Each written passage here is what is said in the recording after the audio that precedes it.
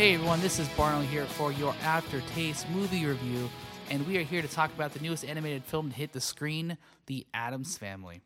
Now, this is the fifth film of this IP, which is based off the 1964 sitcom The Addams Family. However, this is the first animated film. This is also a release from the newly grouped United Artists releasing banner.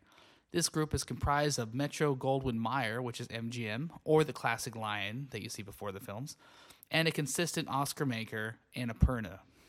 They had been working together since 2017 on co-ventures, but did not solidify until this year.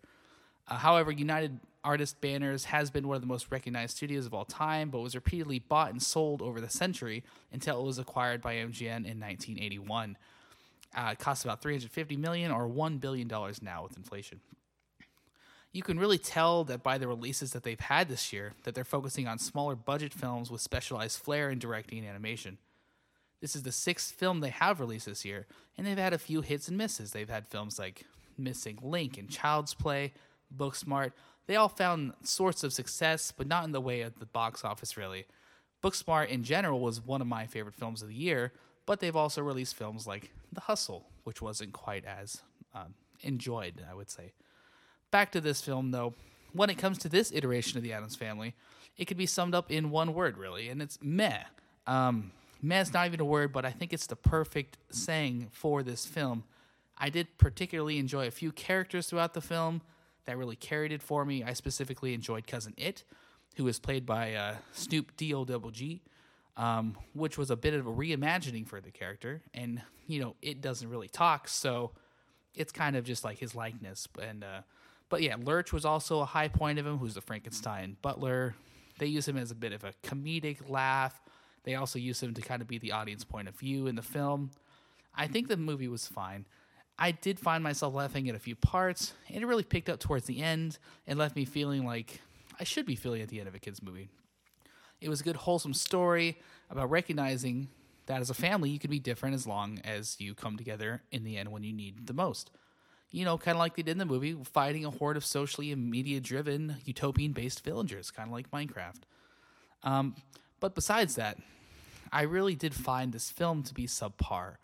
It was directed by Greg Tiernan, and his only other directing credits to this point were Sausage Party, and pretty much every Thomas the Train Engine movie and TV show that's come out since 2009. While I did find Sausage Party okay, the film just felt very messy. The plot was very scattered, and it just didn't have the charm that all the other iterations had. They had a plethora of voice actors. They had Oscar Isaac, Charlize Theron, Allison Janney, Martin Short, and that's just to name just a few of them, really. Snoop Dogg was there as well. And it's just really a disappointing conclusion to what could have been a very timely, awesome release around the holiday season. Not only did it lack charm, but it also felt like it was a forced modernization of the film. Kind of felt more of a Norm of the North or Rock Dogs movie than any high-quality animated film that I've seen lately. They had modern songs scattered throughout, which could be done, but it has to be done correctly, and it just really took the movie out.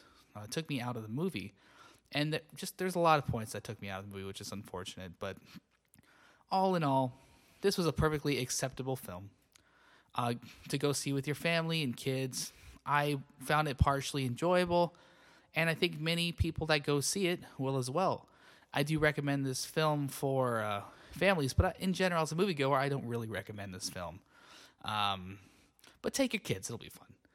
I'd probably give this I think Barry would give this like a 5.0 B-boops. So 5.0 B-boops on the Barry meter today. It's not the best, but take your family. But that's going to be it for our review today. Thank you for listening to the AfterTaste Movie Review. Stay tuned for more reviews every Wednesday. And sorry this one got up a little late, but it'll be here next one. Another one will be next Wednesday, and we should have one up on Friday. And find them just randomly scattered throughout the week as I watch them. So we will see you next time.